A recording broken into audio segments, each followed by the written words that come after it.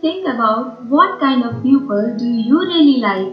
Hey, if you want to impress others by your own personality, this one is only for you. Did you notice that why I said by your own personality? Because when you do things those are different from your personality, it looks like you're overreacting. And it's obvious no one likes overactors. Don't worry, just follow these 3 steps that will make your personality more attractive, happy, and cool. These are really simple and highly effective steps. The very first step is keep a positive attitude with a healthy smile. Your this positive gesture toward others may make your personality 4 to 5 times better.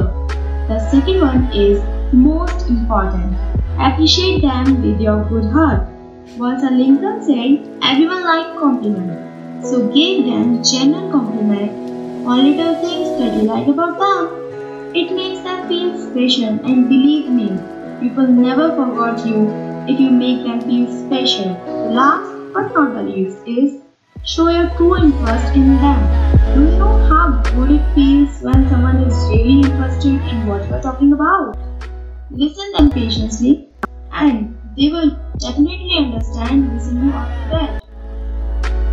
At last, never criticize someone because whatever you criticize, you lose.